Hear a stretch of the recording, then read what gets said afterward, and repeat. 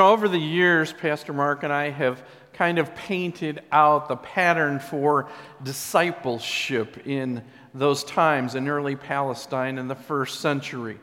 How when you were just a youth, 6 years old, you entered Torah school, and from 6 to 10, you would study then those first 5 books of Moses, the law. And then after that, at 10 years old, if you were one of the best, you would go on from 10 years to 14 years old to study the rest of the scriptures, the prophets, so that you would have, by the time you were 14, the law and the prophets memorized. And then the time of Yohanna, which is known as separation, came, where just a few handful of students were then picked from that group.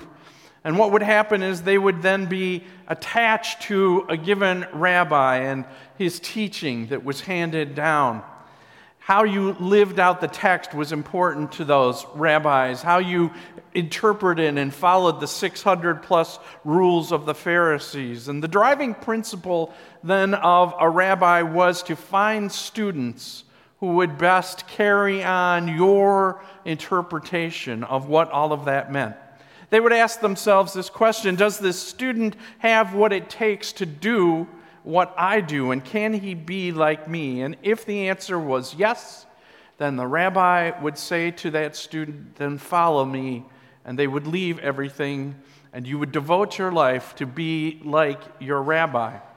And if the answer was no, and that student wasn't somebody that they felt they could choose, then the rabbi would simply say, go home and pray to Mary, and to have children and to raise them up who might become rabbis.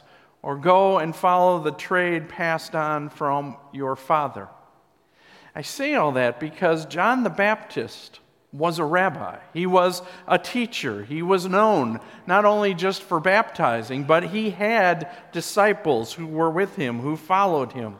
And John's whole life of being that teacher differed so much from the traditional rabbis, from the Pharisees, from the Sadducees, because his whole mission was one thing: pointing to Jesus, the one who was to come.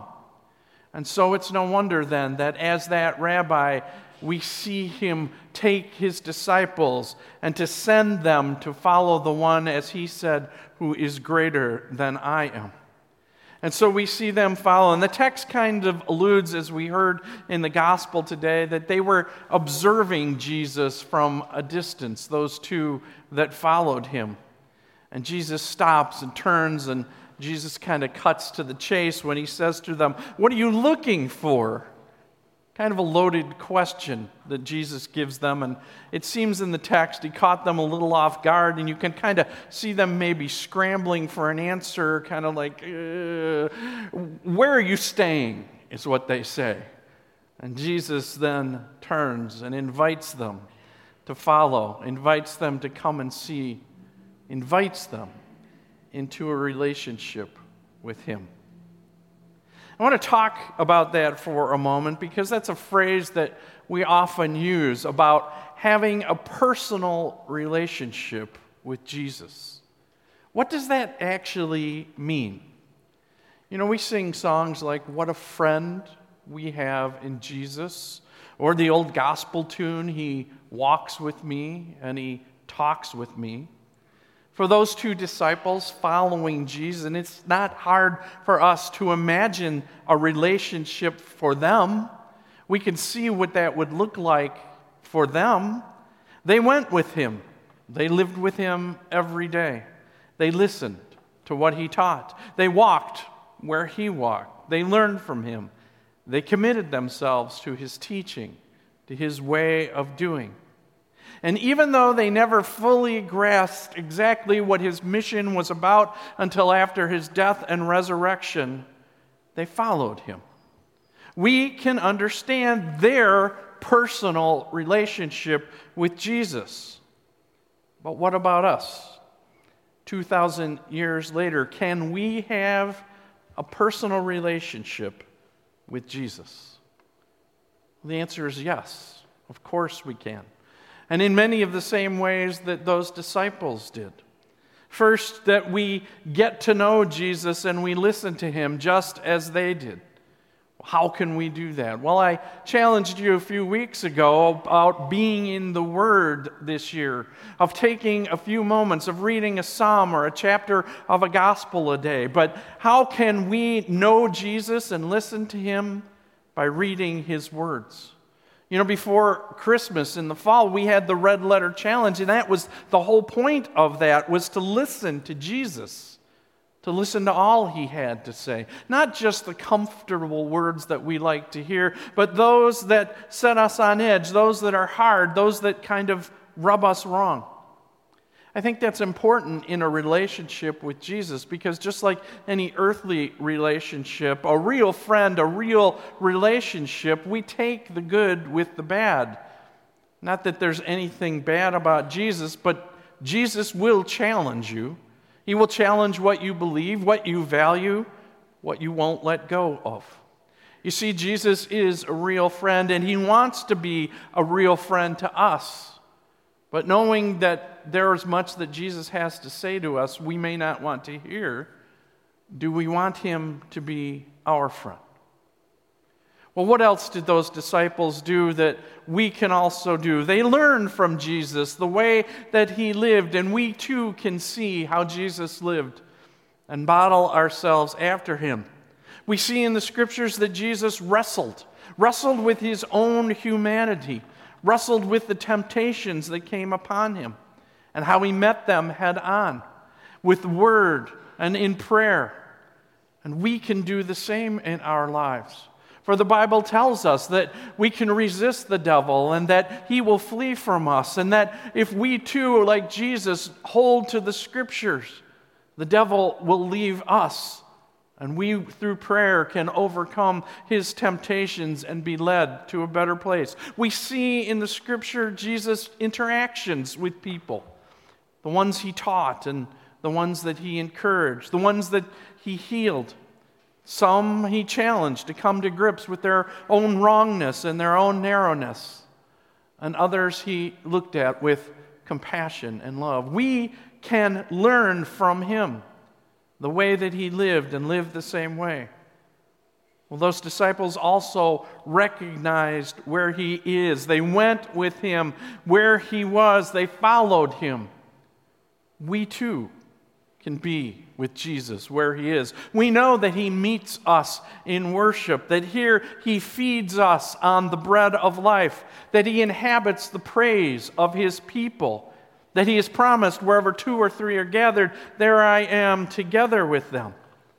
And through his Spirit into the world, we are his hands and feet throughout our day when we are led to reach out beyond our own comfort zones, moved to see, to fill a need, when we are moved to repent our self-centered actions and ask someone for forgiveness and apologize.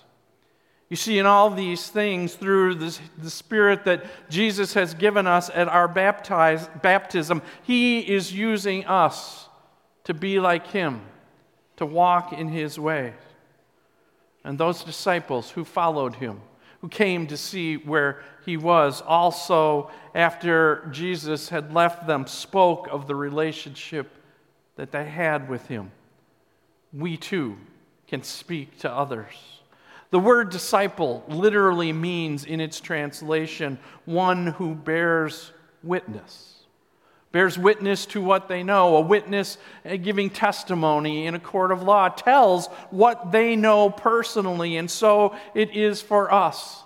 That as we witness in the world, we tell of what we know of Jesus, of what great things God has done in our lives. But more than all of these things, and maybe most important, the disciples who followed Jesus had what I would call a heart knowledge of Jesus.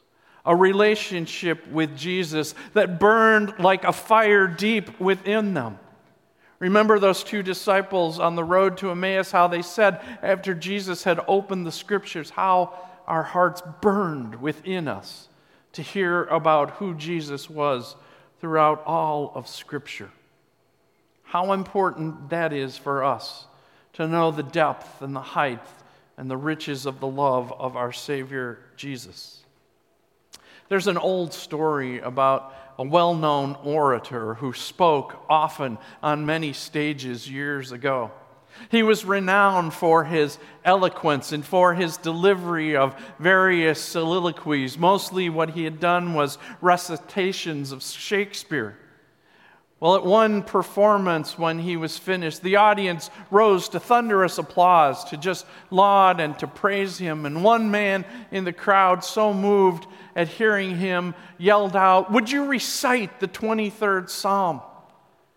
The crowd went hushed, and the great orator looked at the man, somewhat irked that he would have the audacity to ask him to recite something else.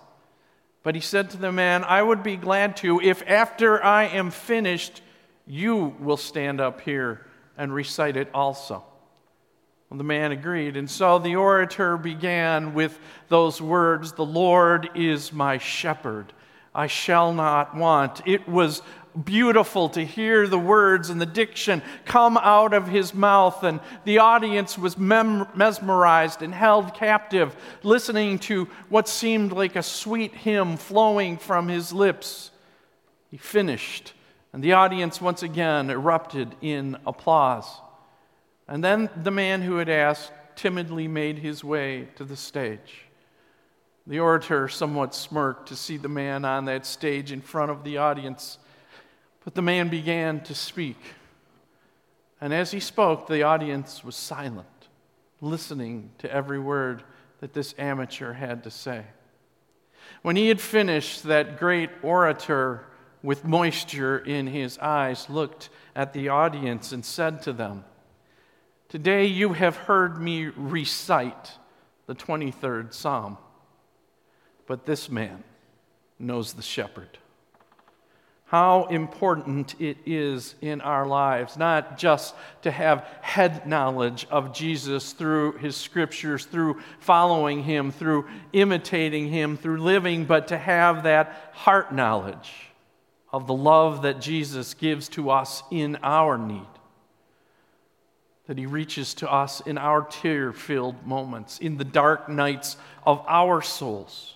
That he listens to us when we rage against the unfairness of this life, of diagnoses of disease and cancer, of being alone, of being abandoned by a spouse or having a loved one stripped away from us in death.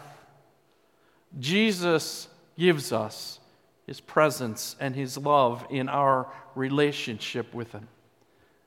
And he painted a picture of a vision for his disciples and for us of the kingdom of God breaking into the sorrow and the darkness of this world, a kingdom which brings hope and salvation and life and love and peace, of God reaching to humans, of being part of their existence and not being distant. Jesus took on our humanity, so that we truly could, just like his disciples, have a relationship with him.